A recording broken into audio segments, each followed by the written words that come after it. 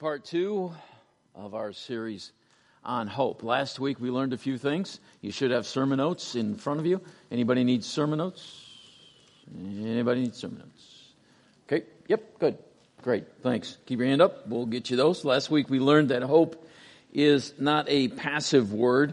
Rather, hope is quite a powerful word as we defined what hope really is.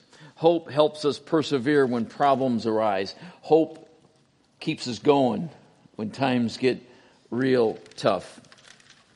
It energizes us with anticipation as we look forward to the future. It energizes us with anticipation. Hope gives us a reason to get out of bed in the morning, and it gives us purpose and meaning to live out each moment of each day because we're looking beyond and we're seeing what God has in all this. Hope can make molehills out of mountains. It can change problems into possibilities. Hope can transform any situation. Hope gives us strength and courage when life kind of gets chaotic and out of control. When it seems like we're running off the track, hope keeps us between the lines when things do seem out of control. It's been said that a person can live 40 days without food, about 4 days without water, about 4 minutes without air, but only about 4 seconds without hope. We need hope to cope, for sure.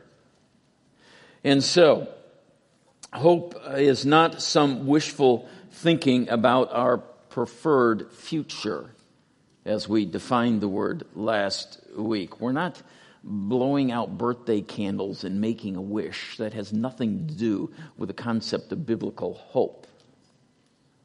Hope is far more than optimism that everything's going to be okay in the end. Don't panic. It'll be okay in the end. Optimism is psychological, but the Bible is theological.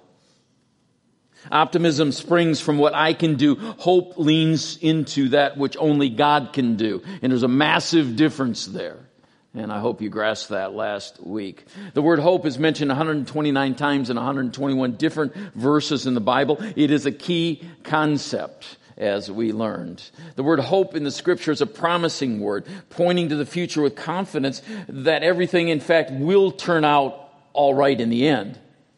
The way God intends it to turn out, not necessarily the way we intend it to turn out. There's a big difference there as well. How can this be? Because our hope is in the Lord. That's a game changer.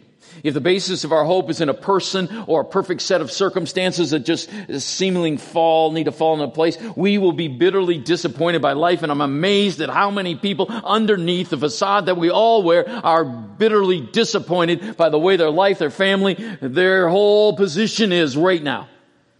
Honestly. This isn't what I signed up for. This isn't the way I thought it would turn out inside the church and outside the church. Now, if our hope is in the Lord, then hope will never disappoint us. And that's where we're headed today, Romans 5. We'll get there in just a moment. Hope is often used like making a wish in our culture. Its strength is found in a person's desire.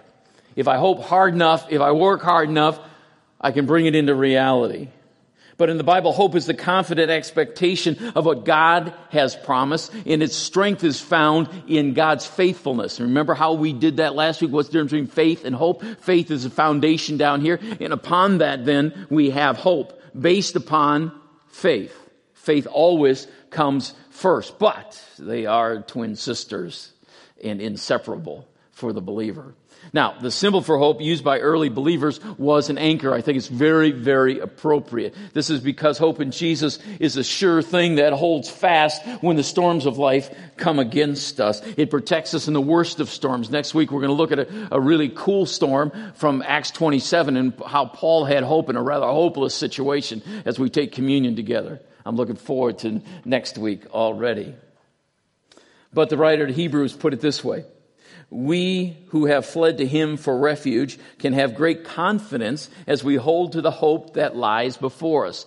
This hope is a strong and trustworthy anchor for our souls. You see, we're not anchored down. We're just going to drift along with the currents or be battered by the tsunamis of life that they roll in one after another. But this hope, the Bible defines as Jesus, is an anchor for our souls no matter what's happening on the outside, no matter what circumstances we find ourselves in. Last week we discovered 3 points. I'm just going to review them briefly because I want to get to the last one, point 4. Okay, so real quickly by review. Number 1, God is a hope dispenser. God is a hope dispenser. Paul wrote in Romans 15, I pray that God, the source of hope, that's the key phrase, the source of hope, will fill you completely with joy and peace because you trust in him. We just sang that. We trust you. Personalize that. I trust you. Jesus, I trust you. Then you will overflow with confident hope through the power of the Holy Spirit. Wow. Now I guarantee all of us, when life batters us, something's going to spill out. It's going to overflow from us. Some of us, for some, it's not hope. And sometimes for me, it's not hope. Other stuff comes overflowing because my trust is in the wrong place. But Paul says, God, who is the source of hope, can in fact fill us completely as we turn back to him. We'll receive his peace because we trust him. Then we will overflow with confident hope through the power of the Holy Spirit. Now, if I were to go to work or school with you tomorrow, would your coworkers, would your classmates say, hey, you're a person of hope? Is there hope there? Paul went on to write, this letter is from Paul, an apostle of Christ Jesus, appointed by the command of God our Savior and Christ Jesus, who gives us hope. I like that. God is the source of hope. Jesus then is the giver of hope. Okay? He was hope. He is hope. He will be hope. And he lived it out. We looked at that whole plan of God, like Father, like Son. Jesus was a walking, talking hope dispenser. And everywhere he went, he awakened hope in people. I trust that he has awakened hope in your soul. Hope that there's something beyond this, but hope also for this moment in which we find ourselves that might seem just a little bit hopeless. He is the source of hope. God our Father. Jesus then is the giver of hope. And we looked at the Gospels and how many lives in different circumstances he just brought hope into that situation. Secondly, hope shines brightest when life is darkest. Here's what David wrote. Lord, remind me how brief my time on earth will be. Remind me that my days are numbered, how fleeting my life is. And so, Lord, where do I put my hope? My only hope is in you. The words of King David, who authored this passage. He had been hurt by life, bitterly hurt by life. He had been hunted and hounded, falsely accused, openly ridiculed at this season of his life. And when things were darkest and seemingly the most hopeless, he confesses, my hope is in you, Lord. That's a choice that he made that I'm going to ask you to make as well before our time is done. Number 3, where there is no hope in the future, there is no power in the present. Where there's no hope in the future, there is no power in the present. We talked about this at length, so I'm just going to kind of summarize it this morning. When we're hopeless, we give up very little. When we are hopeless and feeling hopeless and overwhelmed by a sense of hopelessness, we give up very little. We tend to hoard, we tend to circle the wagons, we tend to protect that which we think is ours. And what drives us then is scarcity. Scarcity. I've got to hang on to what I have because the future's not looking too bright. In fact, it's kind of hopeless. We contrast that when we're hopeful, we give up a lot. We give up a lot. And the word there is generosity. We move from scarcity then to generosity because our hope is just supernatural. We're overflowing with hope because our trust is in the Lord. And we then can give up a lot. And it doesn't even hurt. Doesn't even feel like a sacrifice. It just kind of flows from us and through us because God's Spirit is at work in all of that. Make sense to you? Secondly, when we're hopeless, we look for excuses. Can't do this. Can't do that. Negative, complaining, whining. We're hopeless. That's all we can do. Complain. Complain, complain. But when we're hopeful, we look for ways to win. We just sang that. If we overcome in Jesus, He is the winner, and we win in Him. And when we're hopeful with God's hope, we look for how God is going to make this a winning situation. Not maybe the way I would have done it, but the way He wants it done. And He's going to win in the end. He's going to win in the end. Thirdly, when we're hopeless, we're just tired. We get really tired. Physically, spiritually, emotionally, mentally, we're just worn out. Just worn out. Can't take anymore. I'm overwhelmed. And we all feel like that from time to time.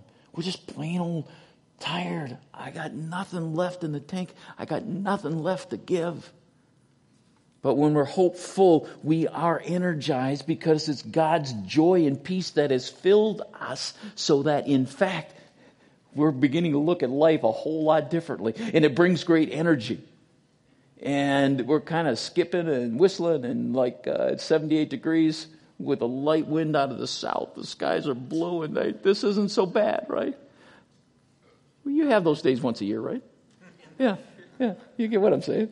But we're energized because it's not our energy. We're not faking it. We're not creating this. It's rather allowing God to flow through us as He's completely filled us. Fourthly, when we're hopeless, we abandon God's plan. We abandon God's plan. We say, God, where are you in all this? Jen, you put that very well when you were talking to us earlier. We abandon God's plan. God, where are you? I can't feel you. I can't see you. So we walk away from the source of our strength. It's amazing. But when we're hopeful, we follow God's plan. We say, God, wow, what are you going to do next? How can I partner with you? I want to join you in where you're at work. God, I'm energized because of this. Brings great excitement to me. I want to follow. I want to obey. I want to follow hard after you, God. Lastly, number 5, when we're hopeless, we hurt each other. Hurting people hurt people. That is a fact of life that I've learned over the decades that is absolute reality. Hurting people hurt people. Hopeless people hurt people. And we hurt. And there's a lot of pain involved here. And because we're in pain, it's coming out sideways because we're getting squeezed by this. And we, either intentionally or probably not even intentionally, are hurting other people because we are hopeless. And that's sad. Because when we're hopeful, we start to help each other. Because we realize it's not about me. And the greatest satisfaction and joy comes when I'm helping other people. And I'm giving, not receiving. So, just a little contrast there between being hopeful and hopeless. Now, ready for one more? This is the final point, at least here. Number 4. Hope is a result of my choice, not my circumstances. That's not groundbreaking stuff.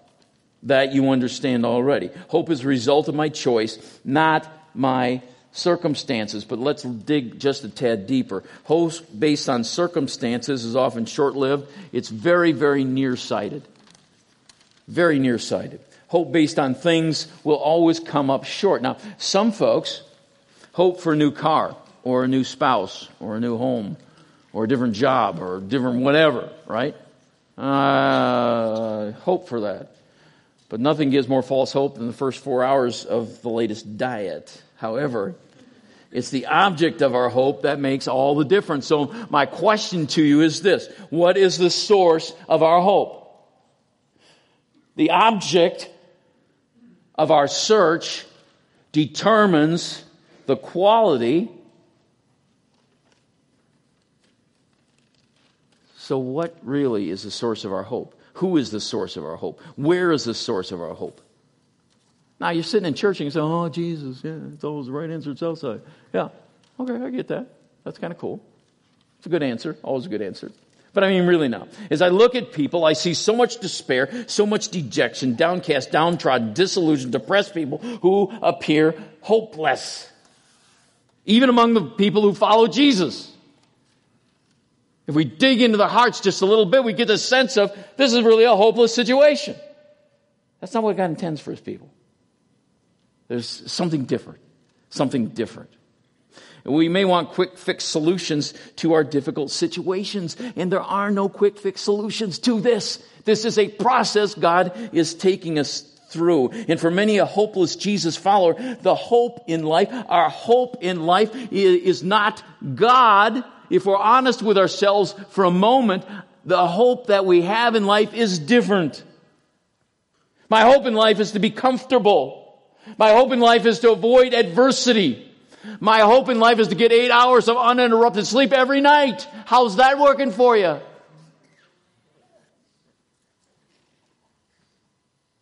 You see, if our hope is that life will be free from adversity, we are going to be bitterly disappointed by life. That's just the truth.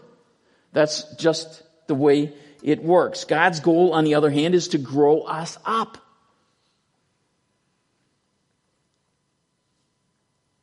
And that's often a difficult process. Growing up is never easy. Hope helps us to hang in there and get it real with life. I like what famous evangelist D.L. Moody told of a merchant. He had survived the Great Chicago Fire. Following the devastation, he took a table to what was once his thriving business was now just a charred mass of rubble. And he placed this sign on the table. And it said, everything lost but wife, children, and hope. Business as usual tomorrow. I like that. I like hanging around those kind of people. Wow. Now, God's plans for you and me are to give us a hope in the future. We understand that. Some wonder and ask how I can usually believe the best about people.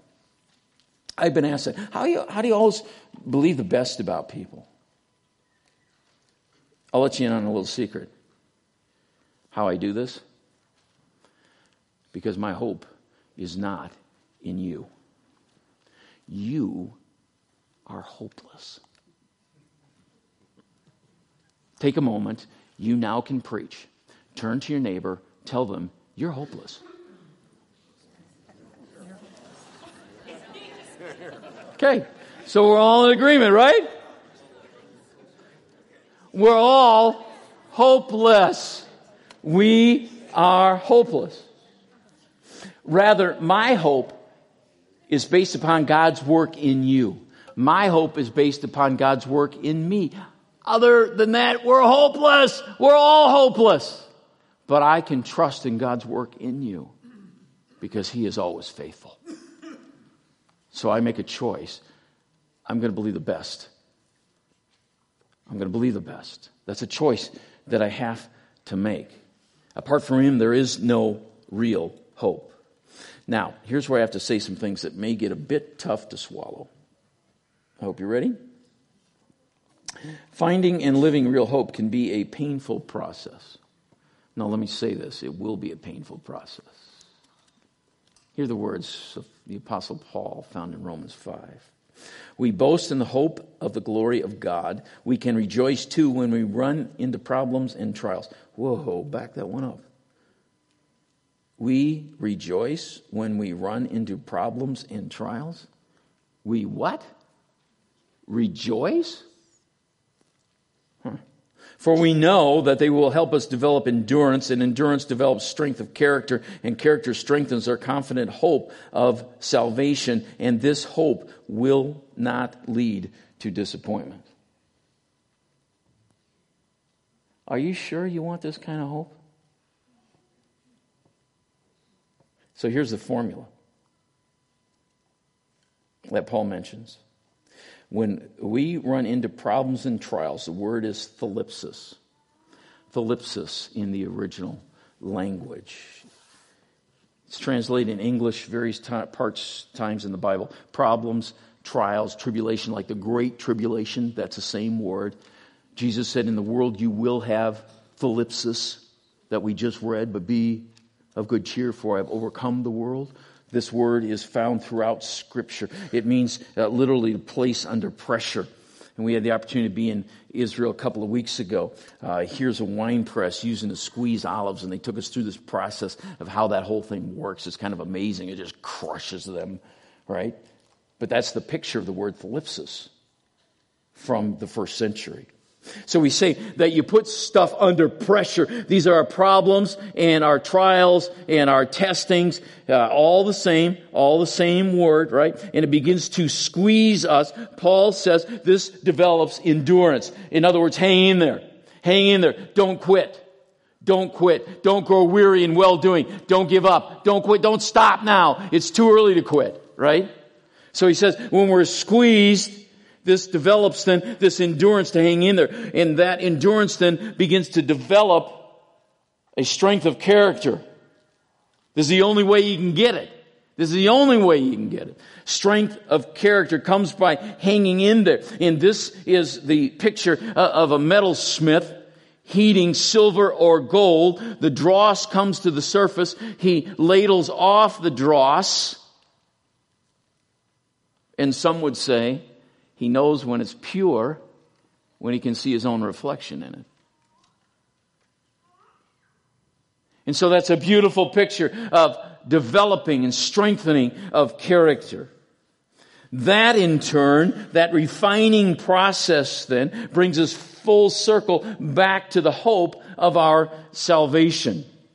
And this hope will never, ever disappoint. Okay, I want to make sure we're understanding what's happening here. It all begins when we are faced with trials and tribulations. What is our attitude? Are we rejoicing? James said the exact same thing, did he not? He said, consider pure joy, my brothers and sisters, whenever you face trials of many kinds, because you know that the testing of your faith produces perseverance. Let perseverance finish its work so that you may be mature and complete. And part of that maturity is seen in hope that does not disappoint. He's saying the exact same formula. It's the exact same formula. Now, where are we with this? The last time something bad came into your life, what was the immediate knee-jerk response? Woo-hoo-hoo, yeah! Here we go. Here we go. Endurance. My character is going to be strengthened. And I'm going to end up with more hope. Bring it on. Yeah. Right. Mm-hmm. You see, this is a process. This is a process. I thought Jessica did a great job last week at the end of the service, sharing her heart about how this gaining of hope is a process. It's a process. It's often a painful process. Just ask Jesus, the anchor of our souls. It's not fun, but it is necessary. And let's not sabotage God's plan and purposes by eluding rather than embracing our thlipsis. This American Western culture says, I will elude my trials and my difficulties at all costs. The Bible says just the opposite. Embrace your trials and difficulties because there is purpose and meaning behind that. And the more we try to avoid and position ourselves in our lives so that we will be pain-free, adversity-free, everything will be smooth sailing, the more we are going against the plan of God. Am I communicating this clearly enough? Yes. I hope so. I hope so. Because among the people of God are just way too many folk who are living their lives with this kind of expectation. And I'm building as much security into my life and much planning into my life so I can avoid adversity. When the Bible says we should be embracing it, not eluding it. Absolutely critical to understanding how we can come to a place where there's hope that never disappoints. We got to grow up. I got to grow up. And understand, the more passionately we choose to pursue God, the more we hunger and thirst after Him, the more troubles we're going to have, which will produce even more hope. And if you want to search and seek hard after God, I guarantee you, because Jesus said, in the world you will have tribulation. Paul said, without much hardship does a person enter the kingdom of God. It's going to be a part of our normal Christian experience. And if we sabotage this plan of God in trying to avoid it, we're missing the point. I believe that hope is born and strengthened from troubles and tests and trials. Whatever we're facing, even if it seems hopeless by human perspective, hope in Him overcomes. I've found that to be true in my life. I will just want to do it more consistently. How about you? All right, we're going to do some scripture memory here in church because I think we are getting weaker and weaker with our understanding where stuff is in the Bible. This will be an easy one. Romans 5:5 in New American Standard Version of the Bible says, you have it in your sermon notes, don't you? Hope does not disappoint. All right, scripture memory together, church? So we say the reference, then we say the verse, then we say the reference. Okay? So, let's start together. Romans 5:5. Hope does not disappoint. Romans 5:5. Okay, I helped you with that one. Now you do, I listen. Okay? I'll get you started. Romans 5:5. Hope does not disappoint. Romans 5:5. Okay, now tell your neighbor that.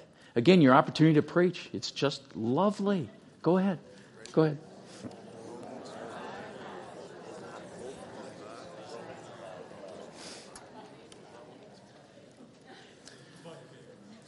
Now, the question is, do we really believe that? Hope never disappoints. May God be God. Trials and tests help reveal when we put our hope in other places than God in heaven. It'll tell us real quickly where our hope is. Tests and trials do that. Remember, God's goal for us is character development. When we become a character, then hope can spring eternal. And I wonder, what are you facing in your life right now that seems just a tad hopeless? What is it? A wayward child? Dead-end job? Marriage difficulties? Financial hardship? A relationship that just is out of control and the outcome looks pretty grim at this point? Something physical that won't go away, or sin that just is unrelenting? Stress that won't let up? What is it? It seems kind of hopeless right now. You know what I say about those things? Fantastic. Enjoy. Fantastic. Because God's got you right where He wants you. Under the pressure. Under the pressure. And He's working in your heart and in your life and mine as well. Endurance, strength of character, bring it back to full circle into a hope that never disappoints. Now, some of us are saying, wow, man, I wish I could do that. That seems like, that's, okay. Many of you know I enjoy history, particularly from the Civil War to World War II. Marshal Ferdinand Foch, Supreme Commander of the Allied armies in World War I, said this: there are no hopeless situations. There are only men and women who have grown hopeless about them. I like that. There are no hopeless situations for Jesus. There are no hopeless situations. Only men and women who have grown hopeless about them. Where are we? Some of you have been through the fire and the testing, and you've been hanging in there a long time. and you haven't seen much that would give you hope. I get that. I get that. We get that. Solomon wrote, hope postponed makes the heart sick. Maybe this morning your heart's just a little sick because you've been hoping a long time. And I've got stuff in my life that I've been praying about for decades. And I wonder sometimes, God, is there any hope? And then I'm reminded I have a choice to make. It's not my circumstances, it's my choice. And I'm just here to say, hang in there. Don't give up.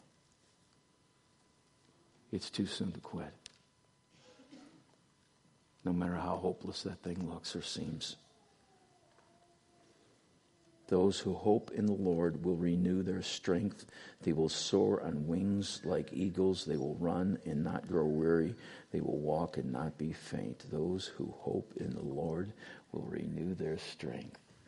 And here comes strength of character back again, leading us to a hope that does not disappoint. So for some of us, it's time to give it to God. How do we do that? What does that mean? We use these Christian phrases all the time. Give it to God, okay. Some of us mistakenly think that giving God something means going to church more or giving more or reading my Bible more or praying more. All those are really good things. All those are really good things. Please don't hear what I'm not saying. But what do we do when we wept and there's just no more tears? This thing just seems like it won't end. What do we do when everything crumbles and collapses right in front of us? What do we do? Now, if we're brutally honest with ourselves, our initial response is usually not to pray. It's not to read God's word. It's not to shout, hallelujah, this is great. More tests, right? No. And we're not quick to say, though he slay me, yet will I hope in him, as Job did when everything was stripped from his life. That's not usually our first response, if we're honest, right? But along with everything else in my life, God wants me to trust him. He wants me to trust him with my pain. He wants me to trust him with my lack of hope. He wants me to give it to him. He wants me to be vulnerable with him and trust that he can handle my hopelessness. And there is deliverance from this. You see, he wants me to lay everything at his feet, including and especially my pain.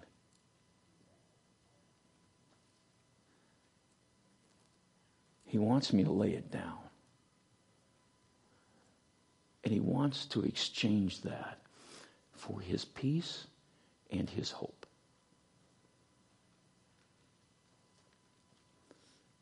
Because you see, it's a matter of my choice and not my circumstances.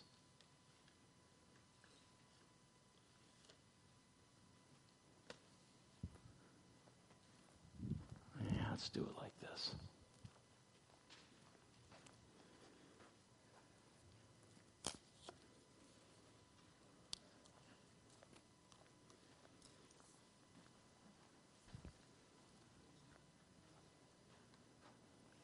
Can you say hi to Scott? I'm going to put Scott on the spot. Some things going on.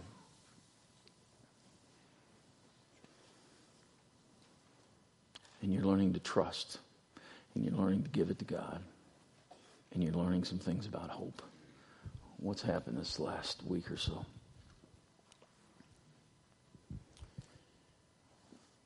Some of you know us, some of us you don't. But we feel like everybody here is a friend. We've felt that since we started coming here. And it's not even a year. Some of you know my wife. Her life attitude is get her done. How can I help you? And that's who she is. And we've been that for a lot of people. And now we find ourselves in a place of helplessness in that realm of not being able to help.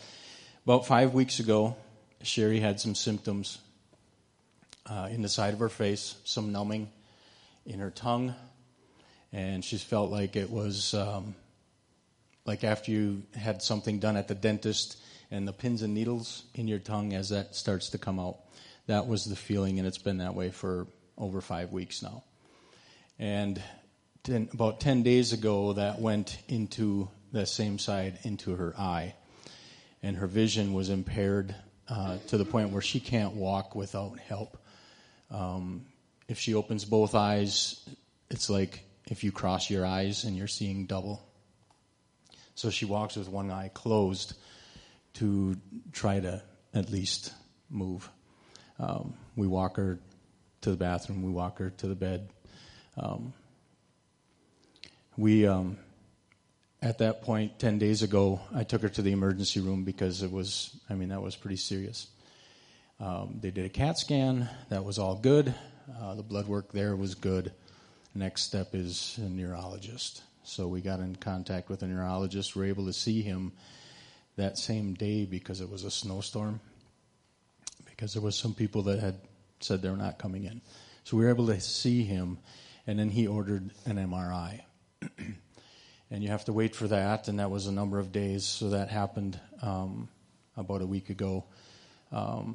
Friday, we were able to go back to the neurologist and find out what he found. He said he was concerned there was he called it a lesion inside her spine at the base of her brain.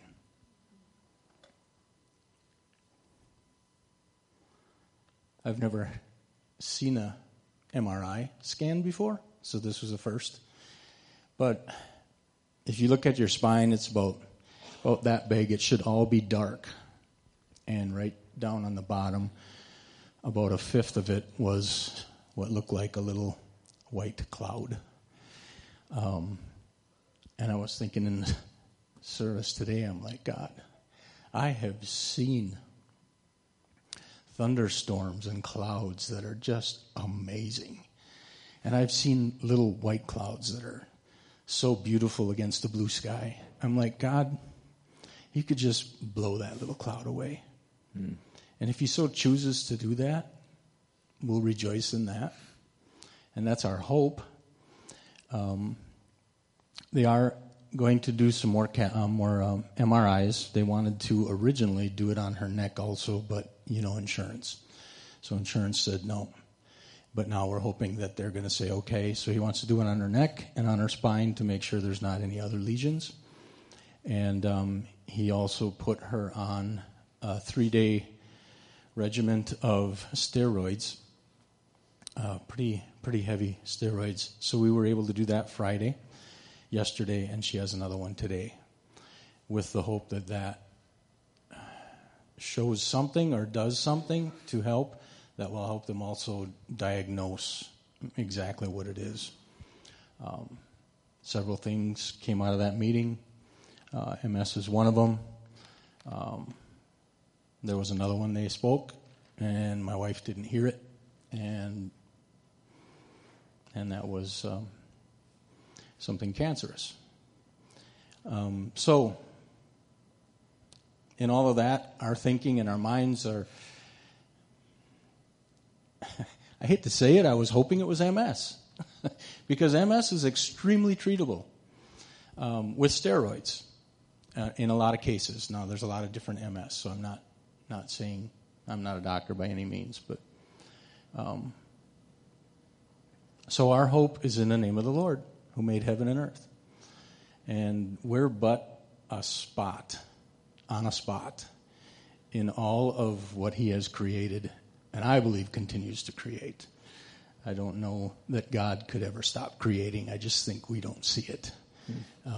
The galaxies are just immense, and yet he cares enough for us, and he loves us, and he cares for all of his creation. There isn't a bird that falls that he doesn't know about, and he takes care of all of them. So I just want to thank all of you. I was overwhelmed this morning. Came to church feeling helpless because I don't know what to do. Seeing my wife break down and go, I don't want to live like everybody has to help me with everything. I want to help them. And I said, I understand that. But right now, let us help you in whatever way we can. And so I was a little bit hopeless this morning when I came. And I'm head ushering today, so I have to be above that. Came early enough to set things up and sat down and started praying a little bit. And some people from our home group showed up early and some others. And I was loved on, and I just broke down. I'm just like, man, I couldn't handle it. I just broke down. And it took me a little bit. I had to gather myself because I had a job to do. And I did that. But a little line of encouragement, if you are not in a small group, we knew 2 people in our group when we started, and it's only about 4 weeks ago. We were able to make the first meeting, and then this stuff started happening, so we weren't comfortable in showing up. And of that group, we only knew Steve and Judy. And through this and seeing their love for us and the notes of encouragement, and it's just been amazing how close we are able to be with groups of people. So if you're not in a group, you need to be in a group because that's your support. And I'm just thankful that God brought us here. And for whatever reason and whatever his plan is, we lay it at his feet. That's right. And give it all to him and do whatever he's called us to do. And I love your notes at the end of anytime you message me back, it's always peace while you're waiting. Yeah. Peace while you're waiting. Yeah. And that's what it is. Amen. Thank you all. Thank you. Thank you, Scott.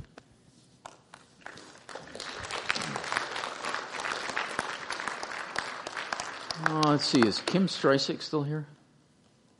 I saw her earlier. There you are. You're usually right up here.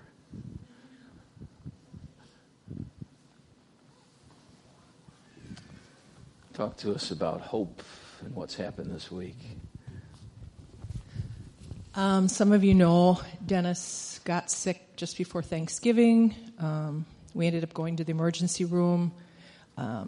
Turned out he had kidney stones, but they found something on his pancreas. And we had to see lots of doctors, have lots of biopsies, weird things. And turned out that it is a precancerous lesion on his pancreas. And the procedure that they had to do, they did this past Wednesday. They removed a third of his pancreas, part of his stomach, his gallbladder, and numerous other things.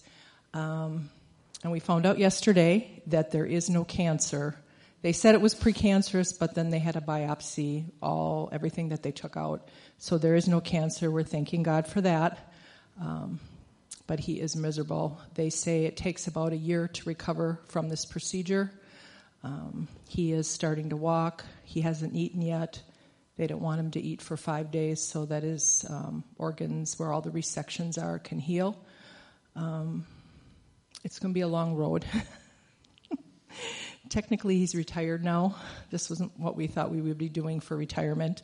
But we are thankful that it wasn't pancreatic cancer. And we are trusting God that he's going to use this. God has blessed us with many wonderful nurses at St. Luke's. He was in ICU, they said, up to 3 days, and he was out in a little bit over 24 hours. They were quite amazed by that, and I thank everybody for praying. We credit that to God, and we're hanging in there. We're trusting God. There's a purpose for everything, and we just appreciate your prayers that he doesn't get any infections, and that he doesn't become depressed. So thank you so much for praying. We were really thankful for our small group leader, Todd Schumann, for Pastor John and Pastor Michael, who came down and spent time with me. Denny doesn't really want to have any visitors, can't really talk, and just really blessed by this church. Thank you. Well, across this auditorium are these kinds of stories. They're not necessarily all physical. Many of them are relational and spiritual. But the point is, we have a choice to make. We can lay it at the feet of the Savior and there find hope. Hope that doesn't disappoint. Let's take a moment and just pray together. You know what the Holy Spirit's pinpointing in your heart right now. That thing that just seems hopeless. It's hopeless. At least from a human perspective, it's hopeless. But hope that does not disappoint is a result of my choice, not my circumstances, and it's based on who God is and not what's happening.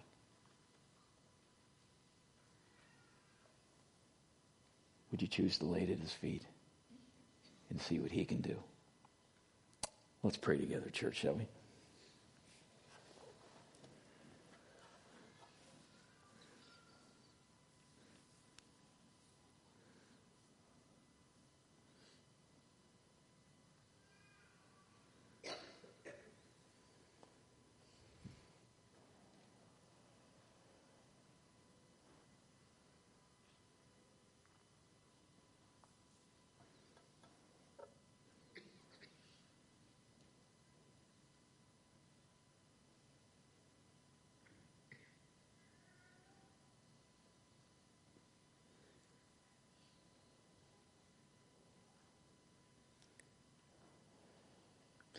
Father God, you are the source of our hope. Lord Jesus, you are the giver of hope. Holy Spirit, you are the one that breathes hope into reality in our lives. And we come to you, our great God, and confess that our hope is in you. And for some of us, we've had to learn that lesson the hard way. We've tried so hard in our own strength to make things happen, to fix things, to understand things. And yet your ways are not our ways, and your thoughts are not our thoughts. And we come and in our hearts we kneel before you, and we put on you that which we're incapable of handling. And we're obeying your word, which says to cast all of our burdens on you, the burden bearer, and there find hope. Lord, would you breathe hope into that heart? Would you breathe hope into that home, into that marriage? Would you breathe hope into our church? This hope that never disappoints.